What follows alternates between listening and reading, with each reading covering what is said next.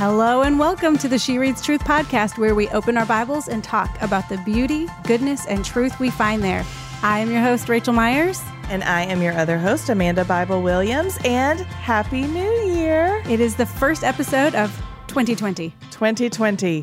And we're thrilled that you're here. Thank you for coming back. We missed you guys. We're excited to be going through a book of the Bible with you on the podcast for the first time. We have been going through Mourning and Dancing. We've talked about Advent, but this is our sweet spot. This is what we do best. We read through books of the Bible, and this is week 1 of Genesis. I'm so excited. Also, we have so many new listeners, so welcome to you guys. We're so glad you're here. If this is your first episode, that's totally okay. This is a great place to start. All right, great. So, Rachel, I need to know 6 things that we're going to talk about in this episode. All right, 6 things. It's going to be like a word search. Okay. All right. I'm ready. So guys, listen, and you're going to try and find these words in today's episode. We have New Year's resolutions. Perfect. Easy. Appropriate. Etch-a-Sketch. Okay. Netflix. Great. Cheerios. Okay. We got sin. I mean, we do. We do. Unfortunately, that's true. And the catechism. Okay.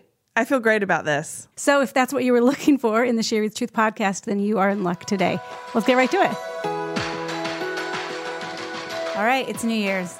Happy New Year. Happy New Year. It's like a week into New Year's right Did now. you hear that male voice? That can only mean one thing. It can only mean one thing. John Greco, ladies and gentlemen. He's back. The least special of special guests. Our special-ish guest, John Yeah. Greco. Hi, guys. It's the new year. I need to know, because I kind of know this about Rachel. I don't think I know where you stand, John. How do you feel about New Year's? Like beginning, fresh start, turn of the calendar. It always leaves me disappointed, I'll be honest, because I look forward to it and I have these great intentions of being like, New Year, I'm going to do this new thing, or I'm going to, not necessarily like hardcore resolutions. Like I don't really write them down or tell people like, this is what I'm doing for the new year. But like, I always sort of feel like, okay, like it's a new opportunity to do something. And I always feel like things should be different. And then I'm always disappointed when my problems from the previous year follow me into the new year. How dare they? So yeah, but I mean, How generally, dare like they? I'm a Yankee. I'm from up north, so I like the cold weather. I like, Yeah. I don't. People, say, "Oh, January's too cold," and I'm kind of like, "No, it's nice. It's brisk. I love, So It's not cold. It's brisk. yeah, and like living in Tennessee, it's always that like, will it snow? It could, maybe, and I look forward to Once or twice. Once You or just twice. never know. And so January is kind of that month, but yeah. Okay. Yeah. I mean, I get that. I kind of sometimes feel pre-disappointed. Like, oh, this is going to be great, but actually I'm probably going to mess it up. Anyway, it's fine. But I'm more hopeful, I think, this year, because I'm really glad the last year is over. There's And often I'm ready, a sort of ready for a fresh start. Sometimes there's a good riddance to the year that has come before. Right. Like, not always. Like, that was great. Let's not do that again. And I think that like if you thought a little bit deeper on that, there would be a lot of like, and I'm thankful for all the ways that I've grown and all of those things. 100%. But also there's the like, oh, I just need to I Relief. need a fresh start. Yeah. Yeah. I have fewer feelings about a new year. I have a lot of feelings about New Year's Eve. I think that I just like as an event, as a holiday. Good feelings? It's a Oh. stressful holiday because I don't think that I know how to execute it properly. Like no matter what I'm doing, I think I'm probably doing it wrong, or I should be celebrating it differently. Like when we go out, I miss being with the kids. When we're home with the kids, we miss being like, I don't know how to do New Year's Eve and like feel satisfied about my execution of the holiday. I mean, my sole issue with New Year's Eve is that it requires me to stay up later than I want to. Yeah. I'm just tired. That's real. I need to sleep, you guys. We went to a New Year's Eve party a couple years back at Drew and Ellie's house. Yes. And I want you to know that Ryan and I went and we were like, okay, there's too many cool people in this room. And we ended up sitting on the sofa, hanging out all night with Drew's parents. Oh, that's perfect. With Hamp. They're wonderful. They're wonderful. Yeah. Grampton and Grancy, I think they call them. They're wonderful. But like that was the level of cool that we could achieve that year. Was like we could go to the cool party and we could hang out with the parents. That's perfect. That's still pretty cool. Yeah. And then, like the clock struck 12:05 and we were like, well, thanks for having us. Happy New Year and goodbye. You guys are so cool. Like, congratulations. Please keep listening to our podcast. I promise that we're not super lame all the time. And then last year we just like stayed home with the kids and it was great. I have also like issues with New Year's resolutions and even like this is my word for the year and that kind of thing, because, and this is all personal. Like, it's not even like an outward judgment. It because is, you know, a lot of us have words for the year. and I celebrate that. Like, I genuinely, like, I don't even say that sarcastically. Like, I think that's really a useful tool. Yeah. I struggle inwardly with setting goals. Like, I really do, because I'm always afraid that I'm not going to do a good job. And so I just would rather not set a goal to begin with. It's probably, I don't, like, it's just a personality thing. Like, but I would prefer to set a resolution on April 23rd than I would on January 1st. That's my mom's birthday. It's a great day. Wow, just out of the just blue. picked that right out of the air. Sure. So do you feel, I feel New Year's resolution shame though. There's If pressure. I don't, if I don't do the word, or I don't get the new planner, or I don't set just really admirable resolutions, I'm like, but I should. Yeah. Because this is my chance. And I really want to, but I have like fear of pre-failure. Yeah. You know, that like I'm going to set this really lofty goal. And I really do. Like, I really do like fresh starts, and that I want and desire new habits. Most of if I do make a resolution, I never really call it that, because it feels really like direct. Yeah. I like it's more of like, I have some good intentions for this new year. It sounds like we're not very intentional people, but the thing is, I'll set a resolution. I'm just not going to talk about it. Like, I would rather That's it. make a promise to no one but myself. Or just like, here are some things I'd like to do differently this year. And usually for me, it is about like what I want my day to look like. Yeah. You know, like, this is going to be the year when I'm finally a morning person, and I'm like, This is my ideal up work at week. 5, and yeah, right. And I feel like that's something one day that'll just kick in. So far, it's not happening, but for me, a lot of it is just like, I'm going to be a better time manager this year, or, you know, eat a little healthier, things like that. And it's natural to think about, you know, new resolutions and like making ourselves new at the new year, which, like, transition alert, we're reading Genesis at She Reads Truth right now. Like, we're starting today. We're reading the book of Genesis back to the beginning. And I think that we're doing that not because it's New Year's, but because we want to cover that book. And this is like a really nice time of year to do that. But also, it feels really relevant to think about going back to the beginning and kind of asking ourselves, why do we like New Year's resolutions? Why do we do them? Why do we do them? Why do we feel like we need to do them? Why do we want to make ourselves new? And then, like, kind of dig deeper and go like, well, what were we made for? If we're trying to make ourselves better, then what is better? What is the ideal? Well, and who defines that? So, like, John, if you're like, this year I want to X, like, what is it that you're trying to attain? Right. Is it just like, I want to be a more disciplined person. Okay. Like what you just said, Rachel, who defines better? I want to be better, or I want this year to be better. Yeah, I think, like, one of the things, and this is going to sound like a shameless plug for what we do, it really isn't. I just happen to it really resonates with me. You know, we talk about being men and women in the Word of God every day, which is different than saying, I'm going to read through the Bible, every single word of the Bible, in 1 year or in 3 years or in any defined period, because, you know, that's one of those goals, which is fine and great, and I've done that, and I know other people who have done that in the past. And it's a very popular resolution. Yeah, it's nothing wrong with it, but what it does is it almost, like you were saying, it almost sets you up for like, what if I miss? But what if I don't? What if I don't? Or like, you know, if you miss one day, it can be easy to catch up. But like, what if I miss a week? Or like, what if a life thing happens and you just are like, man, I can't.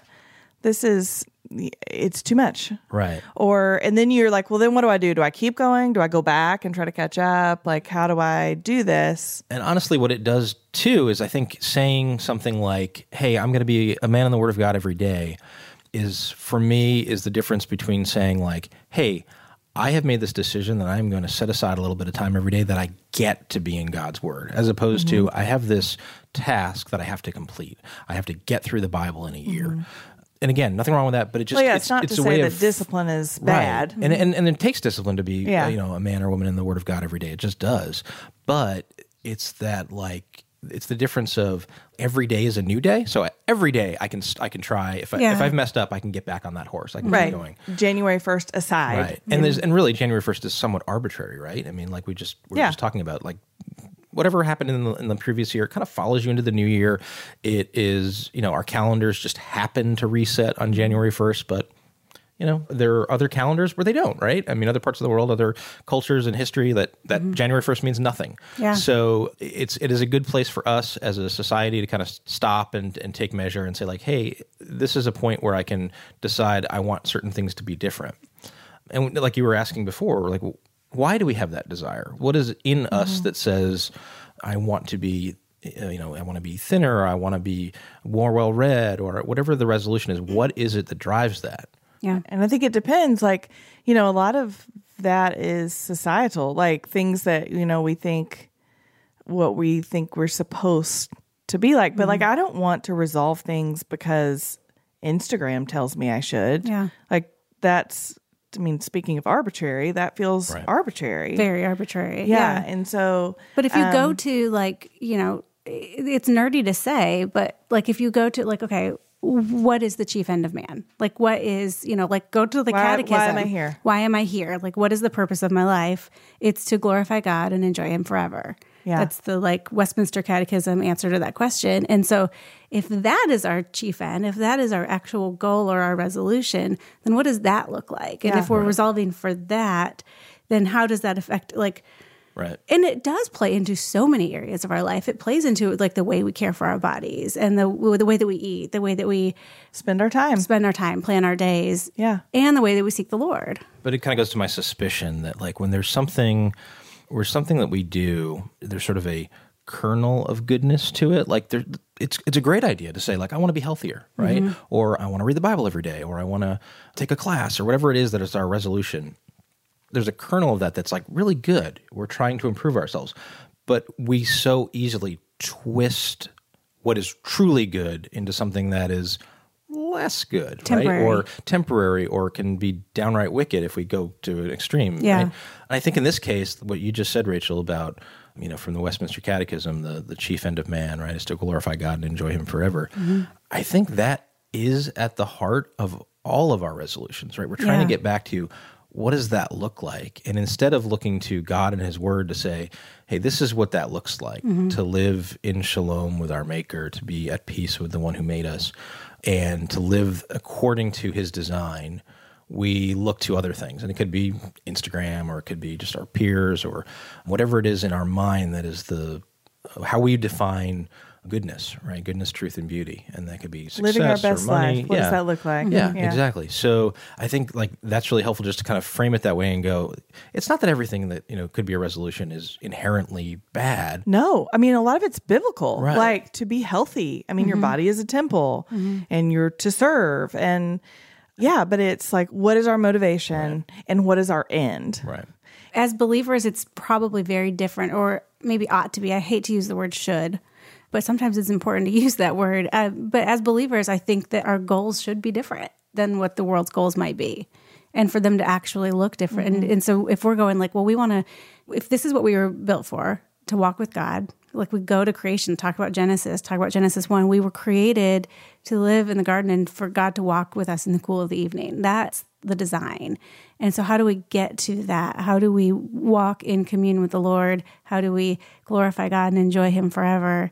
Yeah. And so I'm excited to be in the book that we're in this week, this month, the beginning of the year, because when we look at scripture, for us at She and He Reads Truth, like everything comes back to God's word, because it is the thing that does not pass away, right? And it is the source of truth. God is the source of truth. And so his word is paramount to us, right? So if we want to know, well, what is life supposed to look like, and what is our standard? What is our goal? There's no better place the first place we get a glimpse of that is right at the beginning of Genesis. That's right. And, how God created the world, what he created it to be like, and when he, created man and woman, and what he designed us to do. Yeah. And to go back there and see, and then like what happened. Yeah. So if you are a new listener, and we've got a lot of new listeners since we released this podcast back in November, so welcome, first of all. But second, you may not be as familiar with She Reads Truth and He Reads Truth. And so we're a community who are women and men in the Word of God every day. And today we're reading Genesis 1. We're starting a 5-week-long reading plan in the book of Genesis, which feels so appropriate for January. And so what you may know as a new listener to the podcast or may not know is that we have an app and a book and all sorts of things that you can do to participate with the community daily, even though these podcasts only come out weekly.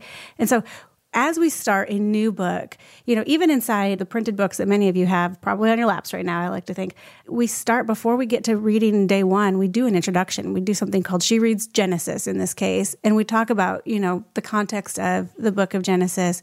And so as our listeners are preparing for a week of reading in Genesis, let's set them up for a win. What can we tell them, Amanda or John, about the book of Genesis?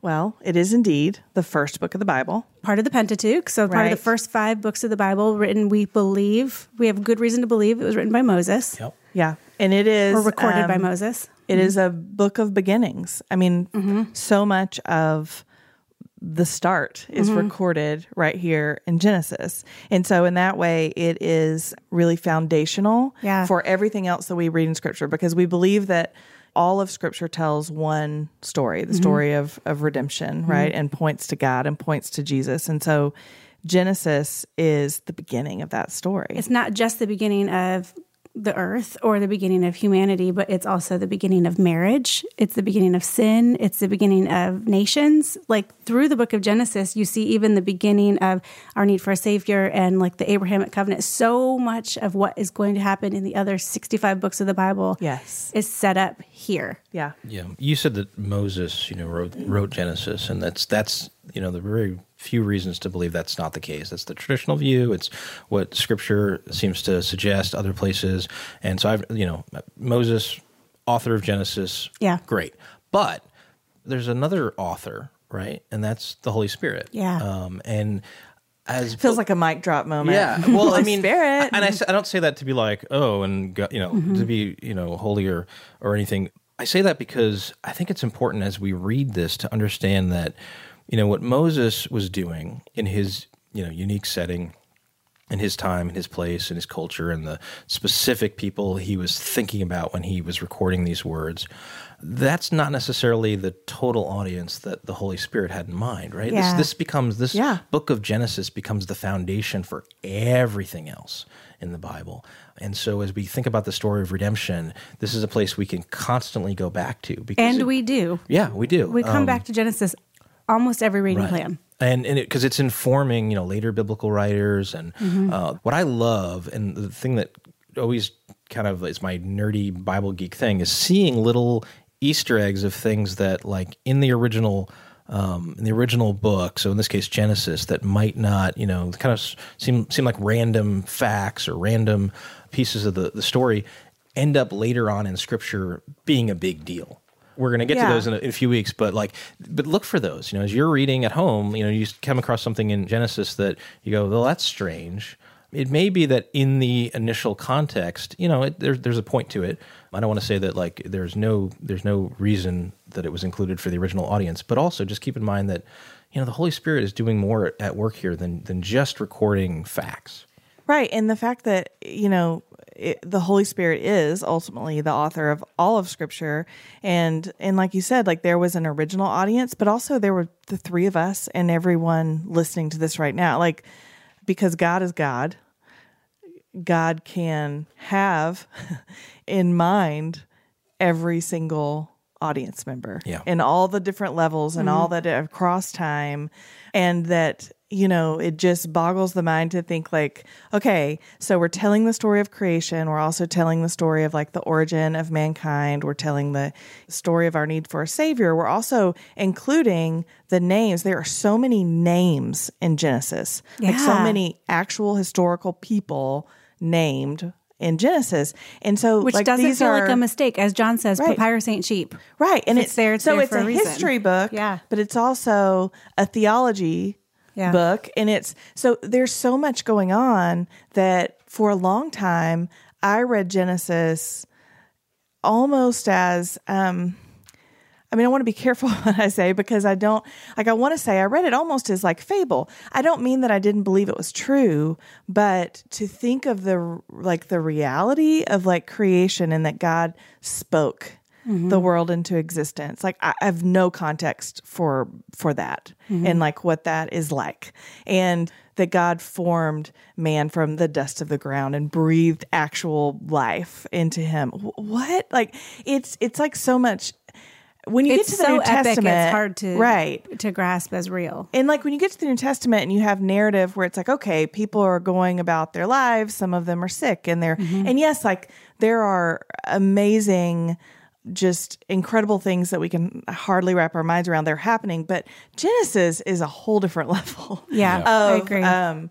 What is actually happening here? Where, like you're saying, it's such a whole different level that it's important to like ground ourselves, to like feel our feet on the ground and go like, this is real. And to not read, I mean, yes, read through it, but don't like read past it, I guess is what I'm saying, which is my kind of temptation or tendency when I don't understand something. It's like fast forward, like double speed and just like get through it. And so, so to come back and spend time having been a woman in the Word of God every day for 8 years, and this isn't the first time I've read Genesis, but the thing about reading scripture over time is that your knowledge bank grows and the dot connections increase and your understanding does grow. Now, do we ever get to the point where we're like, oh, I've got this? No.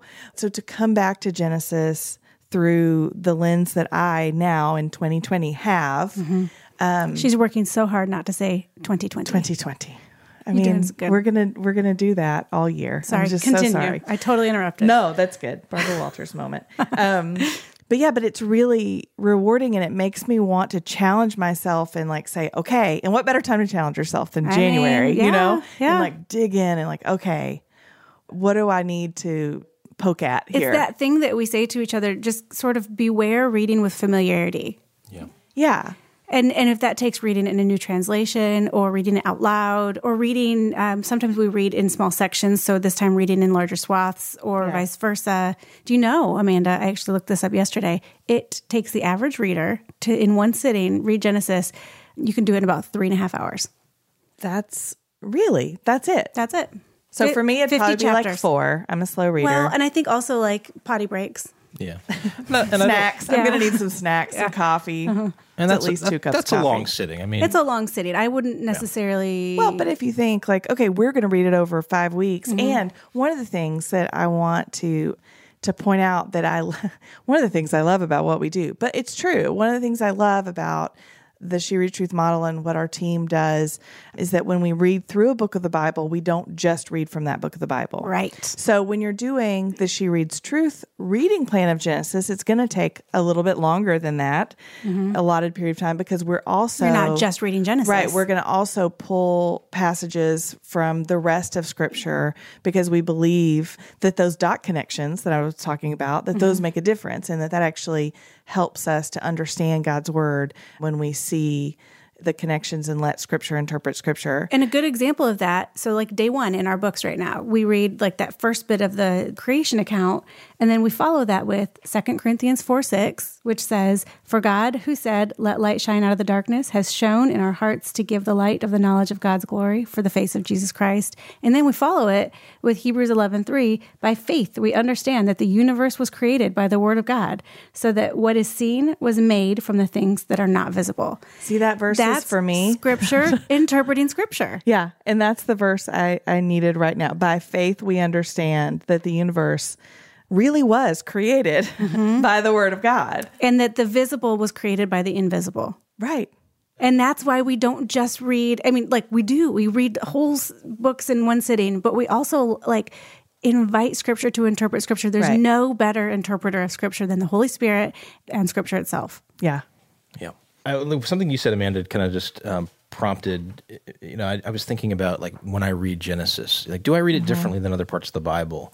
And interesting. And there's a sense in which I kind of do, because it is a little muddy, right? It's hard to picture in my mind what, Genesis 1 would have looked like, happening in real time.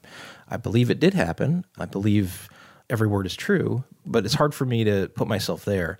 And I think like one of the things that's really helpful as you read any passage of Scripture is to take stock of what is there, but also what is not there. Like, what are the things that, because we're familiar with these passages of the Bible, we sort of put on the text, we expect to see. Mm-hmm. We have heard it done this way. Maybe we've seen it dramatized, whatever. We learned that so much in Advent. We learned it. And so just kind of taking stock, like, what is actually there in the text, what is not. And then also, this is a problem, I think, for a lot of us. For me, I do this all the time, is I tend to read the Bible, at least on, initially, it takes some work to avoid this, but I tend to read it the way I would read something else. Okay. Something, more modern. And that means that I'm expecting the writer to have kind of a 21st century Western mindset. Mm-hmm. So, if you or I were there, right, at the creation of the world, we would be really interested in how does this all work? We would want to give like a detail, right? Like this is how it happened. I'm going to need some more science, right? I want to know, I want to answer some of these debates we've been having, in our culture for the last, couple hundred years about, the origin of species and all these things, and that's not what Genesis is doing. Right? Yeah. God didn't give us Genesis 1 and 2 to answer those questions, right? Because what's there is intentional, but what's not there also intentional, which is right? sort of like the opposite. When we say papyrus ain't cheap, and like if it's in Scripture, it really matters that it's there. It's not saying, well, if it's not in Scripture, it's because it was just like papyrus was too expensive. Right. What we're saying is that like Scripture is written, inspired by the Holy Spirit, and it's on purpose. And so pay attention to what Scripture says, and then pay attention to what Scripture doesn't say, and sort of ask why not. Yeah, Scripture answers a lot of questions, but they're the questions that Scripture is prompting us to ask. Yeah. They're very rarely the questions that we just come to the text with. I mean, sometimes there's a question we have and we go to the Bible and it gives us an answer if we're reading it in context and all the good things you're supposed to do when you come to the Bible. But a lot of times, like if you go to Genesis 1 looking for an answer on certain biological questions, right? Certain questions that biologists ask, you're probably going to be disappointed. Mm-hmm. We just don't get those details because what Genesis is doing is telling us, it's almost like guttural. It's like, what is the essence of this thing, right? Yeah. And what we learn about the essence of our world is that it's good. Mm-hmm. It was made intentionally by God, by His Word, right? And that is powerful, and that right there is enough to unpack over a lifetime. Yes, but it doesn't tell us everything we might like to know, and that's okay because the Bible is telling us what we need to know.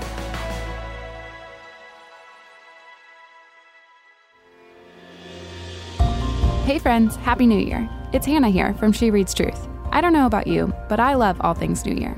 It serves as a welcome chance to start fresh, dig deep, and step into healthy rhythms. One rhythm we are committed to here at She Reads Truth is being women and men in the Word of God every day. As you prayerfully step into 2020, would you consider joining us as we journey through Scripture day after day? You can do this by reading along in your app, in your inbox, or by signing up for a She Reads Truth subscription box. For all the details and to save 15% off your first month's subscription, head on over to shopshereadstruth.com/box and enter the code BOX15. That's BOX15.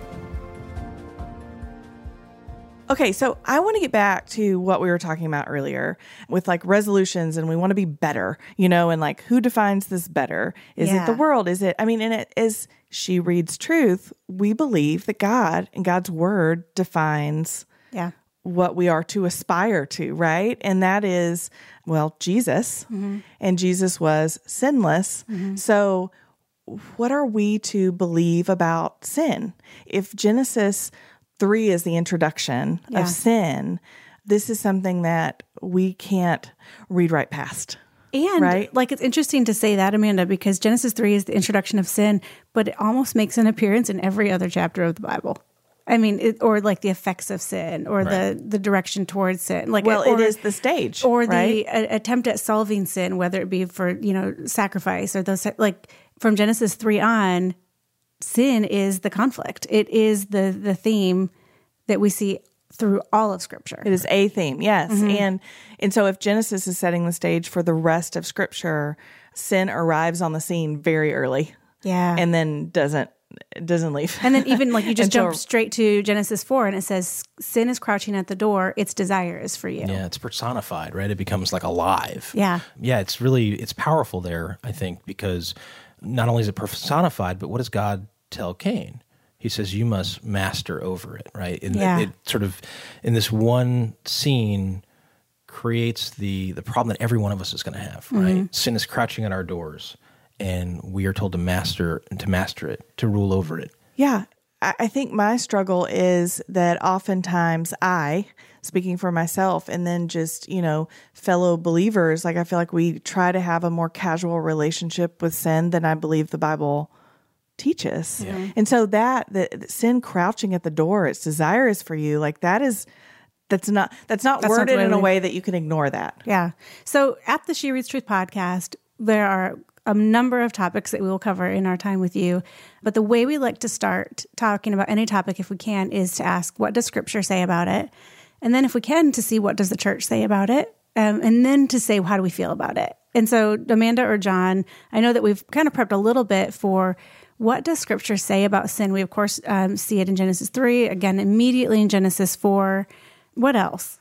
I mean, the thing that comes to mind when I think of like this sort of survey of sin, that we like a quick survey of what Scripture says about sin, is that it's heavy. Mm-hmm. Like this is not just like a quick definition of sin's anything that, how does Westminster, we were talking about the catechism definition a catechism definition. The question 14 in the Westminster Shorter Catechism says, what is sin? And I'm reading this, I'm not quoting it out of my memory, which would be great. But it says, sin is any want of conformity unto or transgression of the law of God. So that's a very fancy way of saying anything that is against God's law. Right. And it points us to, so like the proof text for that would be like 1 John 3:4, which says sin is lawlessness. Of course, it would take us to Romans 3:23, which for all have sinned and fallen short of the glory of God. And then it also takes us to James 4:17, which says that sin is also to know what is good and not do it. Right. So that's sort of like sin of commission, and then that would be sin of omission. Yeah. So that's what the church says. Based on what Scripture says, that's how the church's definition of sin. Right. And then you have in 1 John 1 where, Scripture says, if we say that we have no sin, then we're liars. Yeah. We deceive ourselves. There's no truth in us. Well, not we're liars. It says we deceive ourselves and we're calling him a liar. Yes. Okay, I'm just going to go ahead and read that for us. So 1 John 1, 8 through 10. If we say we have no sin, we are deceiving ourselves, and the truth is not in us. If we confess our sins, he is faithful and righteous to forgive us our sins and cleanse us from all unrighteousness. If we say we have not sinned, we make him a liar, and his word is not in us. Do you believe this is true? I do. I do. I do too. Do I live like this is true? I mean, no, not always. But that's a good question to ask. Yeah. Thinking about, what John says here, and then, Rachel, you just read the Westminster definition of sin. Mm-hmm. I think about what we read in Genesis, right? Because the Westminster definition talks about the commands of God, and there's definitely a command that Adam and Eve broke. They were not to eat of the tree of the knowledge of good and evil. Mm-hmm. But I think about everything else we read in Genesis. Every other command is a positive command, mm-hmm. right? And so it's not simply that Adam and Eve were given a list of do not do these things. There's really one negative command, one do not. Everything else is designed, everything else God says to Adam and Eve in the form of a command is designed to help them live the way they were designed. Right, so if we think about sin in terms of sin, and I think this is kind of what some of these other scriptures are getting at, right? All sin is lawlessness, all unrighteousness is sin. That's 1 John 5. You talked about James 4, to know the good and yet not do it. Romans 14 says everything that is not from faith is sin. Right. So which feels like a very wide. Yeah. We're getting this really wide kind of like, wow. So it's not just that I have this specific list of commands. It's anything not from faith. It's anything that's unrighteous. It's the lack of conformity to God and his law. Right. And I think that's what it is. The law, what it did, and this is going to sound a little cheekier than I mean it to, but the law is kind of, it's like Cliff Notes for stupid people, right? It's like we were so stubborn and rebellious that God had to say like, hey, if you want to know my heart, let me give you a cheat sheet. Don't kill other people. Don't Right. steal from them. Don't commit. Well, when you put it that way. Right. I mean, This makes me think of the preschool that my son went to when he was little. They were like, we have 2 rules: honor God and be good to one another. That was the 2 rules. And obviously that was not, I mean, we know where that came from, but it wasn't like, don't throw Cheerios, don't paint on the walls. It was just honor God and be good to each other. And that was as simple as they could keep it.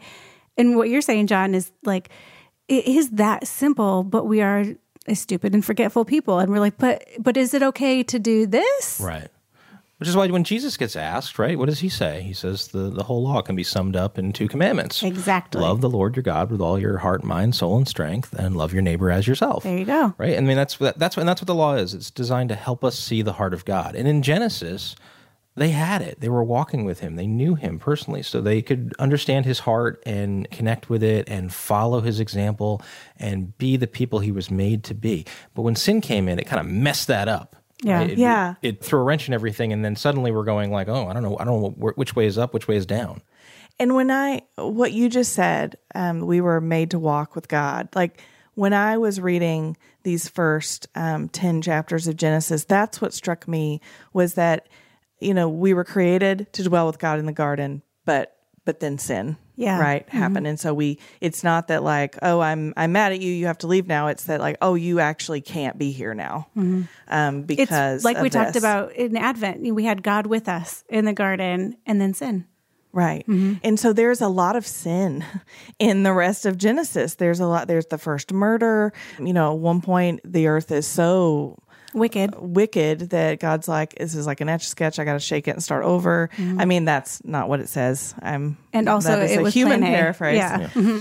But there's a lot of sin. And so, but what struck me was there were 2 times, one with Enoch and then Noah, where it said Enoch walked with God. Yeah. Noah walked with God. Are those the only 2 places in Genesis? It's the only 2 places that I caught. Wow. So yeah, I think maybe so. That's worth paying attention to. I mean, other people walked with God, but that specific language But of saying, for it to be Scripture. called, Right, yeah. for it to be called out that way. But my point is that when I was reading it, that just tugged at my heart. Like that created like a longing in me that's what I want. Yeah. So these resolutions, these things that we want to do better, this person that the best life we want to live, know, but what we want is to walk with God. We're just trying to figure out what that looks like. Yeah. And so when I want to eat well, it's because I want to walk with God. And I think, just pausing on that for a minute, like think about that idea, that the picture that's being painted with that phrase, walk with God. I mean, in my mind, I think about like, and this is, I think about being a little kid and going with my dad somewhere, right? Mm-hmm. And like walking with him. And it was a time where like I had his full attention, right? I could share my heart with him. I could ask him questions. Mm-hmm. He would tell me about, silly things like, when you're a kid and you ask crazy questions, and I do this now as a dad, right? Like I don't know the answer, so I start coming up with something funny, fun to say to my kids. So like, when we drive by a smokestack, I'll say like, "Those are the cloud machines. That's where clouds come from." And silly, but it was, and there's a sense in which it's just fun, right? And and it's a time to get to know him and to be known and to have this. There's an intimacy there that doesn't happen when you're doing other things, when you're with other people, when you're going about, everyday life. But if you're taking a walk and it's just the 2 of you, right? It's this, it's almost this magical time that's hard to get back, right? And you can look at it, John, like as you said, like as your son's dad, right. But you also looked at it as the son of your father, right. And thinking like, what I'm learning right now is I want to be like him, and how do I become like him? Like that's what. In an ideal, and every parent relationship is faulty, but except for one, God the Father. My son Jonah, he's 5, and he's doing he's being homeschooled, and he's doing math, and he's learning about graphs. And so Lauren, my wife, was working with him, and they were charting on a graph everyone's eye color. And unfortunately, my side of the family is pretty boring. We all have brown eyes, but Lauren's got blue eyes, and one of our boys has gray eyes. But Jonah was super proud that he had brown eyes like Dad. He doesn't know it's the most common color there is. And Sure. there's not a whole lot special about it, but me and Dad have the same color. He was super, and it kind of like when I heard him beam with pride over something that, we have no control over. And it's just, I felt the weight of like, oh, wow. Like not only does everything I do or say matter to him, but also just even something as silly as like the color of my eyes. He wants to be the same. He wants to be just like me. And I think that's born into us. We were made to be just like God. And so the idea of walking with him is that time to kind of learn from him and to share our hearts and to be close and connected. Yeah. I am not a dad. But I'm a mom, and it's that parent relationship still. When the other day I was driving how old is he now? 13. Driving my 13-year-old to homeschool tutorial, and I get so few moments with him, just the two of us these days. And as we were driving, I just thought, like, what can I teach him right now? And you just you want to impart things to your kids. And the thing that occurred to me that I could teach him is how to go into a curve and then accelerate out of a curve while driving. And so I was like, I want you to feel the different ways. So it was a curvy road. And I was like, I want you to feel what it feels like to accelerate into the curve. Do you see how that feels wrong? And I want you to, and so I just taught him what it feels like to come into a curve slow and then accelerate out of it. And it's the silliest thing. It's so simple, but he was walking with me, and I was teaching him something that was going to be useful for him as he grows up. Well, and this is the thing, I think about the law as being sort of our cheat sheet for, because we're forgetful. When you're walking, to walk with God is to know his heart and to know him. And so I want it to be that simple. I want it to be, and I think maybe it is. Maybe it is more simple than we make it because we are sinners and we are forgetful. But if my resolution is to walk with God in 2020, then what does that look like? And so for me, one of the ways that I know, because it has, from practice, I know, and from being out of practice, I also know that one of the ways to walk with God is to be in his word. And so what we're doing here at the beginning of the year and opening the first book of the Bible is coming back. I mean, the subtitle is Back to the Beginning, but that's literally and figuratively what we're doing so that we can see, okay, we were created to walk with God in the garden. And then when we fell short, what changed that? Right. And we did fall short, and we do fall short, and we are not faithful, but God is faithful. And so the rest of Scripture is God continuing to make a way for us to walk with him and to return. And so that it really can be, that really can be my resolution. And I'm not going to do it perfectly, but I do think it can be done. I do think that it is an invitation. And I think what you said right there hits on it, right? Because this is the story of the Bible. Jesus comes to earth, and he walks with people, right? Literally. Literally. That's what you're doing. You're a rabbi. You walk around. You have disciples with you. You're walking. And he was sharing his heart, and the Bible says that he is the exact representation of the Father, right? And he was revealing the Father's heart, the Father's love for us, for humanity, as he walked. And then what happens after that, right? He ascends to heaven, and he sends the Holy Spirit to dwell inside believers so that we can walk with God wherever we go. Right. And we can do that because he is God with us through his Spirit. We also do that by walking with other believers, like Rachel, Christ in you, the hope of glory. He's in you, living in you. And so when I walk with you, I'm walking with God. Not that I'm following you, you know, but it's just there's a presence there that pervades what we think of as like physical presence. Right. But there are physical elements so that it doesn't have to be so mysterious that it's not doable, that we I can't.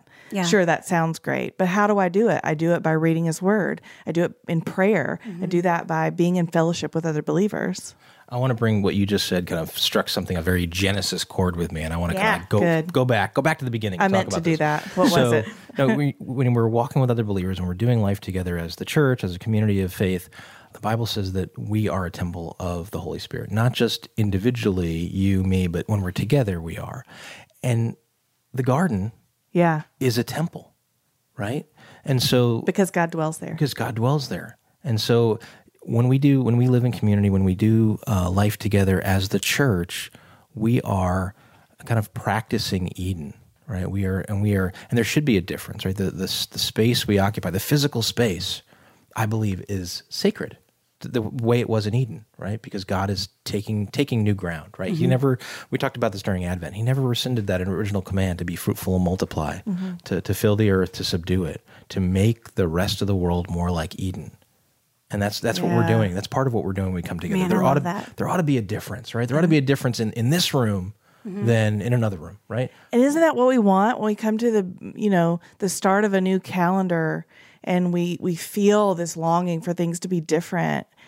I mean, I think that's what we want. We want it to be like Eden. This makes me officially way less afraid about New Year. Like, It really, I needed this chat. I needed this chat because, it is a new year and I do hesitate to make resolutions or to speak of them.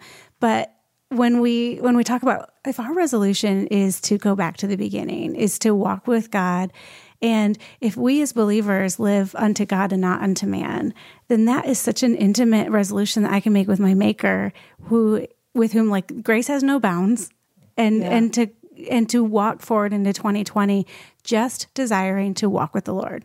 And that's how he makes me new. Yeah. And what if instead of being pre-disappointed in ourselves for the ways that we know we're going to fail, what if we decide to be pre-thankful and pre-hopeful for the way that he will show us grace? Yeah. And as my husband likes to say, God is not bound by linear time, so he has already shown, but it's true. Like we know the reason that I'll speak for myself. I was going to say but the reason that I get nervous at new beginnings is that I know myself and I know that I will fall short. And this is not like, I'm being too hard on myself. No. I mean, it's just like I've lived with myself for a while now and I know that I have really great intentions and I don't always have a lot of follow through. But do you know who does have follow through? Amen. And the Lord is faithful. And so we don't have to be afraid to step into a new beginning. We can do so with hope because we know who we're dealing with. Yeah. We have a record right here. These 66 books, we're reading She's book waving one. her Bible, I'm waving folks. my Bible in the air. We have a record of his faithfulness. Yeah. And so we don't have to be afraid. Yeah. John, I'm like you. It sounds like a unabashed plug, but like the reality is I just believe in what we do this much. And I want you guys to hear, and we won't say this every episode, I promise, but what I want you to hear is that this is why we do what we do. This is why She Reads Truth exists, so that men and women can walk with God. And you can hear Amanda and John and I, we are still learning 8 years in and beyond because we were doing this before She Reads Truth started. But what we do, if you read with us this year in 2020, you're not going to read through the whole Bible. You're going to read a lot of the Bible. But what I can tell you is that you will be a woman or a man in the Word of God every day, and you'll mess up. There are grace days. We build in one grace day per week. So if you missed a day, no big deal. Keep going. Pick up wherever we are right now. You don't even have to make up time. And like I said, there is nowhere that you will find the grace like you will find it in God Himself. And so come and join us. Come read with us. Read Genesis with us. You're on, it's a perfect fresh start because it is day one of reading the book of Genesis right now. I'm so excited. It feels like when you are starting, I understand that the Bible is better than Netflix, but it feels like the start of you're starting a new series that you're really pumped about. Tweet that, someone. No, please don't. But this is the start of a really long and good and true story. Yeah. And what we are going to do for the next 364 days is it I don't know. It's a leap year. So It's 366. a leap year? Yeah. What? Wow. Is we're going That to was a continue. weird response. What? Just so excited. I'm medium excited. Great. I don't super care. It's fine. But you people who have birthdays Yeah, on the 29th. this is a big Happy deal if that's your birthday. birthday. Yeah. Yeah. But we are going to spend the rest of this year reading installments of this one greatest story. It's true. And so it's exciting. Yeah. It's Read exciting to with do. us. Read Yeah. with us and you won't be alone. The whole community of hundreds of thousands of people are reading with us today. So join us and then come back and listen to whatever number it is next. Episode next. And we're going to talk about week 2 of Genesis. We're going to talk about the Tower of Babel, maybe. Will we talk about the Tower of I Babel? feel like I'm going to need us to a little bit. Yeah. And then we'll talk about the Abrahamic covenant, obviously, because that feels Obviously, as one does. And then I think we might even get a little bit to like sort of that Sodom and Gomorrah situation. Okay. Bless it. I just took like a big sigh. Big sigh. Sodom and Gomorrah. Here we are. Yeah. But that's what we'll talk about next week. And we are just here to kind of supplement what you're reading in scripture every day and to have conversations probably similar to what you're having. Okay, gang. We could do this. Week 1. I'm feeling good. Yeah, and I don't believe in you, but I believe in the Lord, and I believe in Him in you, Christ in you. This is going to be a great week. It's going to be a great year, you guys. We're so pumped. We're so grateful for you. One thing that we like to do at the end of every episode is ask, where are you seeing beauty, goodness, and or truth somewhere in your life right now? Amanda or John, do you guys have something right now that you're thinking of? Do you want to go first? Do you want me to go first? You go first. Oh, they have stuff, guys. I have Age one. before beauty, This is gonna as be my dad would say. This is gonna be real tender. Okay. Yeah, so, I'm ready. So my youngest, he is 1. His name is Luke.